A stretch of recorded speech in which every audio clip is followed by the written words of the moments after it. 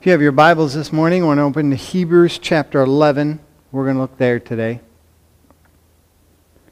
I think one of the most exciting events in track and field is a relay race. It takes this combinations of speed, timing, precision, and teamwork in order for the relay team to win. And the suspense is so great because in an individual race, the fastest runner always wins. But in a relay race, the fastest team can lose if one thing happens. If they fail to pass the baton. Any track coach will tell you that relay races are won and lost in that transfer of the baton. There is that critical moment when everything can be lost if you fumble it, a slight miscalculation. And for whatever reason you drop it and it's not transferred properly, the race is lost. Dr. James Dobson once said, "According to the Christian values that govern my life, my most important reason for living is to get the baton, the gospel, safely into the hands of my children." And I got to tell you, as a dad, as a pastor, I couldn't agree more with that statement. That's why I believe the first lesson we as parents must teach our kids is, you've got to believe. We have to pass that baton of faith in the Lord Jesus to the next generation. Or else everything else we do ends up failing. Physical life begins at birth and ends at death. But spiritual life begins at faith and never ends. Jesus said in John 11, "Whoever lives and believes in me shall never die." So what we have to teach our kids is this principle of faith. And the first truth we have to teach them is real life begins with faith in God. And so the author of Hebrews gives us this defining truth of faith. Tells us what we need to know. Tells us what our children need to learn about faith. Here's what we see in Hebrews 11. First, we see when faith is described. Hebrews 11, verse 1. Now faith is being sure of what we hope for and certain of what we do not see. See, that's not the definition of faith. It's a description of faith. Now, in the Greek language, whenever someone wanted to emphasize a word, they put it first in the sentence. And the first word in this sentence in Greek is the word is. Because before you tell someone what faith does, you must tell them what faith is. And we're told here exactly what faith is. It's a substance that is real. Another version put it this way: faith is the substance of things hoped for. The word substance comes from this Latin sub, which means under, and the verb stare, meaning to stand. So it literally means something under upon which you stand, or something to stand on. A good term for it is foundation. Faith is something solid. And when you live by faith, you're not walking on shifting sand. You're standing on the solid rock. And so our faith is the foundation of the future, because it's the substance of things hoped for. See, our faith sees the future guaranteed in the present. Faith is not believing something in spite of what you think is true. It's believing something because of what you know is real. Real faith is based on fact, although it's different from fact. There was a preacher trying to illustrate the difference between fact and faith, and this is what he said to his church. He said, "Now it's a fact you are sitting in those pews, and it's a fact that I'm standing behind the pulpit, but it's only by faith I believe any of you are listening to me." See, it's funny, but his faith was based on a solid fact. They were in the pew, he was in the pulpit, he was speaking, and by all indications they were listening. See, in the original Greek, the word substance referred to a title deed or a legal guarantee. See, faith does not say, "I'm going to get it." Faith says, "I already have it. I don't have to wait to get into heaven to enjoy heaven, because by faith, I can get heaven into me." Faith looks at the past, and it lives in the present, but it longs for the future. But the most important thing to understand is that faith is not rooted in fantasies. It's rooted in reality. Because faith is more than just substance that is real. It's also evidence that is reliable. He says this, it is the evidence of things not seen. The word evidence literally means legal proof or conviction.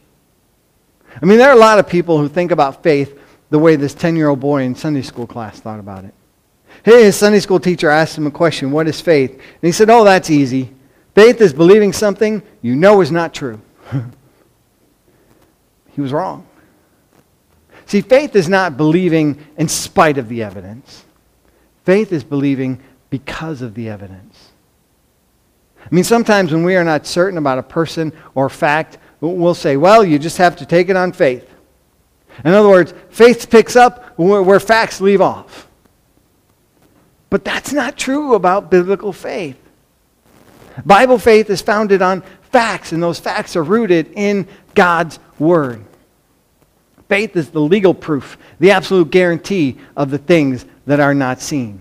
Faith sees what the eyes cannot. See, eyes give us sight, right? But faith gives us vision. It sees the invisible. It touches the intangible. It hears the inaudible. I mean, you may have 20/20 vision, but the eyes of faith can see farther and deeper and clearer and better than our flesh eyes can. See, when my flesh looks at the sun, my faith sees Jesus as the light of the world. My flesh looks at the stars, and my faith sees Jesus, the bright and morning star. My flesh looks at the fields, and my faith sees Jesus, the lily of the valley. See, the world says, seeing is believing. Right? That's why Thomas tells us in John 20, he says, unless I see his hands in the print of the nails, and put my finger into the print of the nails, and put my hand into his side, I will not believe. Seeing is believing. But the Bible says, believing is seeing. That's why Jesus told Martha, did I not say to you that if you would believe, you would see the glory of God?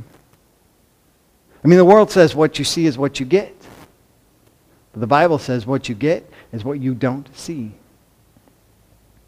And there are some people that try to make fun of us, right? That we walk by faith and we live by faith. But remember, if they're making fun of you, they're really making fun of themselves. Because the fact of the matter is, every single person in this planet lives by faith. A doctor will tell you you have a disease you've never heard of. Write you a prescription you can't read for medicine you can't pronounce. And you take it to a druggist you don't know, and he gives you a bottle of liquid that tastes like poison. And you take it completely. And then you go back and you ask for a refill. That's faith. I mean, the infidel drinks water out of a faucet believing it's safe. The agnostic drives his automobile in the freeway traffic believing his brakes will work. The atheist submits to the surgeon's knife believing he knows what he's doing. But see, there's a big difference between faith and biblical faith. The quality of faith depends on the object that it rests. I mean, the water might actually be poison. The brakes might fail. The surgeon could make a mistake. But when we put our faith in a God who cannot lie and who cannot fail and who never changes, that's the difference. See, the difference between a Christian and non-Christian is not one believes and the other doesn't. The difference is the Christian has faith in God. And it's God that makes the difference with faith. He gives it substance. He provides evidence. We also see when faith is declared. I mean, in verse 3, we're told about something that faith does. Verse 3. By faith, we understand that the universe was formed at God's command, so that what is seen was not made out of what was visible. By faith, we understand. That word understand means to know intellectually. See, faith is intellectual as well as spiritual. You don't have to check your mind at the doors of Christianity, even though you walk through it by faith. 1 Peter 3:15, but sanctify the Lord God in your hearts. Always be ready to give a defense to everyone who asks you a reason for the hope that is in you, with meekness and fear. See, people sometimes talk about blind faith, but it's not blind. Unbelief is blind. Faith is not stepping into the dark. It's leaping into the light. It's founded on facts and truth.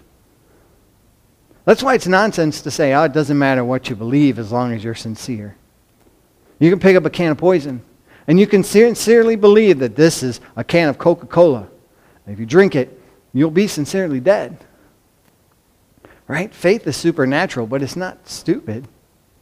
So one of the tests that you have real biblical faith is whether or not your faith can declare its belief in two things. First, does it declare the belief that the world was made by the Word of God? He said in verse 3, by faith we understand the universe was formed at God's command. It's amazing to me that some scientists have taken centuries and volumes to explain the origins of the universe. But it can be explained in two words. God said. Go back to Genesis chapter 1 and you'll find everything from light and darkness, water to land, plants to animals, from nothing to everything, came as a result of the Word of God. Genesis chapter 1, it says these words 8 different times. God said. And at the end of every one of those words, another physical, creative miracle took place. Right? God spoke and the universe lit up like a Roman candle.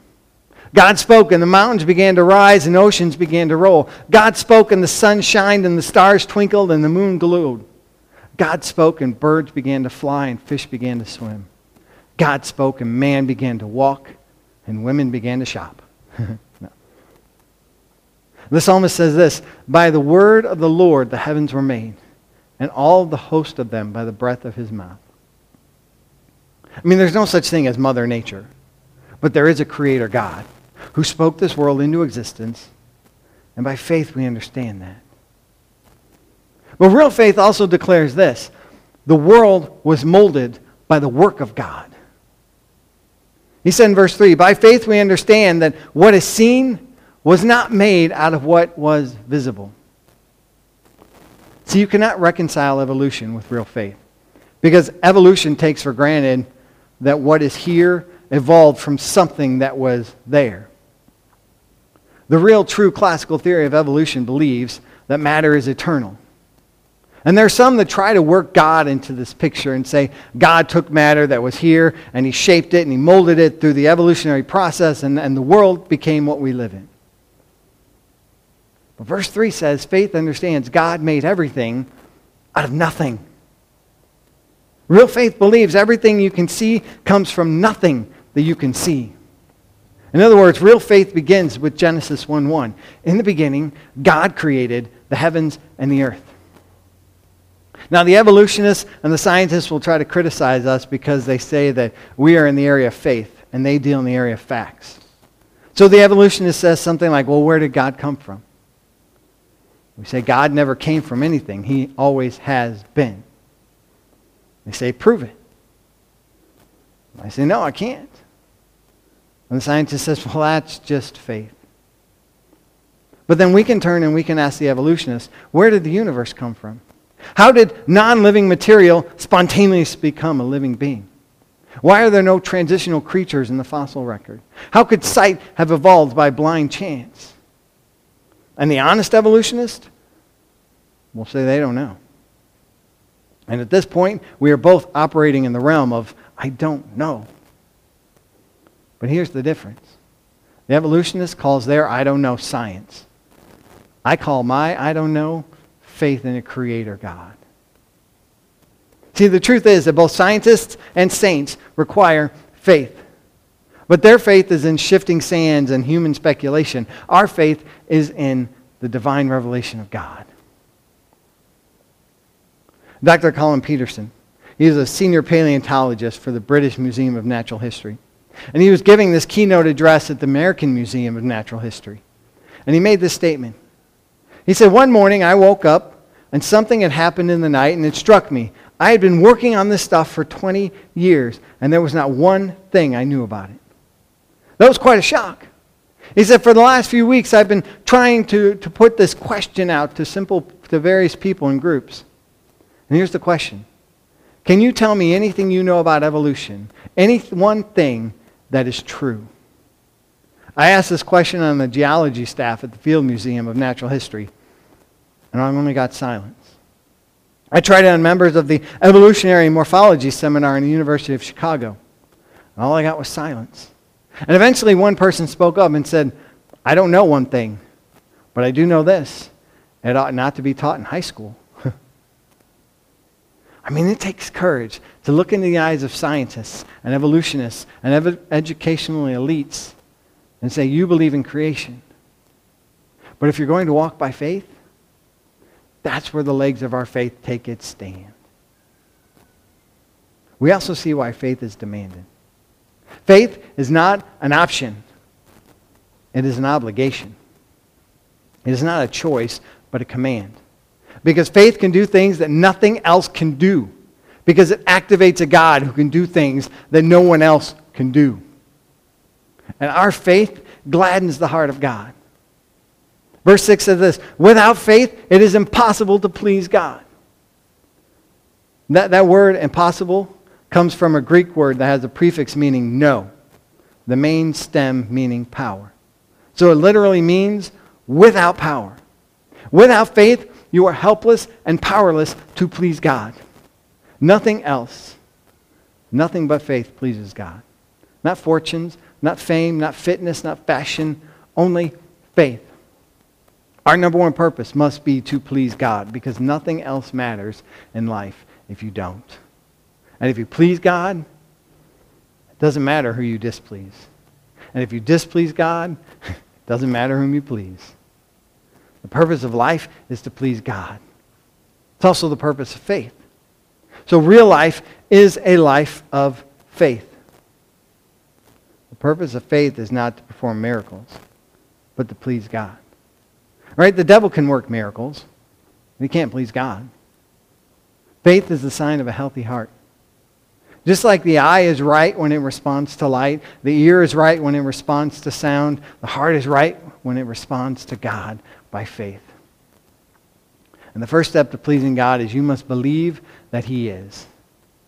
That is, real faith believes God is near even if He seems far away. There was a great example found on a wall of a concentration camp. On that wall, a prisoner who had been there for years with no hope of release wrote this: I believe in the sun even though it doesn't shine. I believe in love even when it's not shown. I believe in God even when He doesn't speak. Real faith knows that there is more to life than meets the eye. Faith refuses its vision to be limited by the visible. It refuses to listen only for the audible. It doesn't allow the mind to be controlled just by the logical. There was a father in the Bahamas, and he was crying out to his young son who was trapped in a burning house.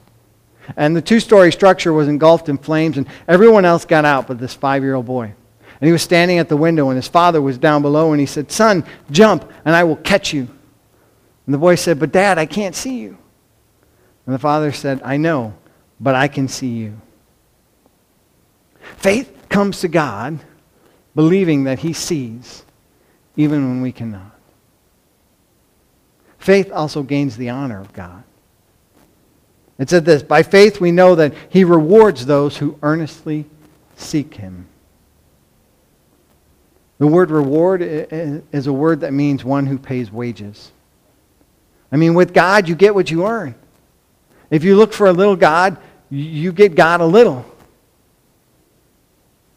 The more God you seek, the more you'll see, and the more you'll find.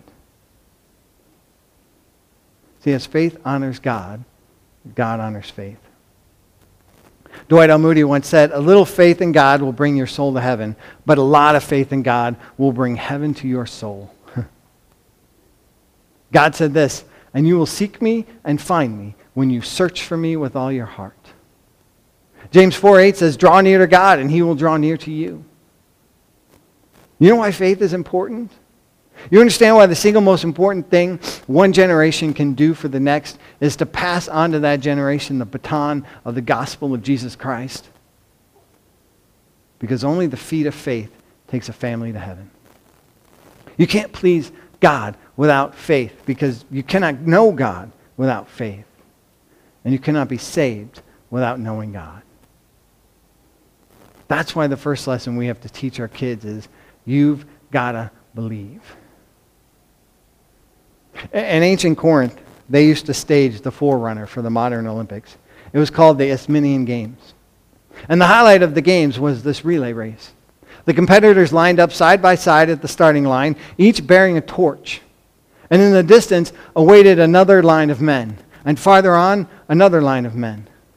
And when the signal was given, the men would begin to run, bearing their lighted torches. When a runner reached his partner in the next line, he would pass on that light. And that man would go and pass on the light until the finish line was reached. And there were two things vitally important. Number one, they could not allow the light to go out. And number two, they could not drop the torch. And the Greeks coined a phrase out of that relay race. Let those who have the light pass it on. That's what we have to do. From generation to generation to generation until Jesus comes back. We have to pass on the light of the gospel to the next generation. So let me just ask you as we close this morning, have you received that light? Or do you need it today? If you need the light that only comes through faith in Jesus, come talk to me. Stop by the church this week and visit with me. But let's shine that light. Let me share that faith with you. Would you pray with me? Father God, we thank you for the faith that we have in you. A faith that stands firm on your foundation. And Lord, I pray you help us today, this week, to share that faith with others. So they can see your light. So they can experience your love and your grace. And we pray all of this in the name of Jesus. Amen.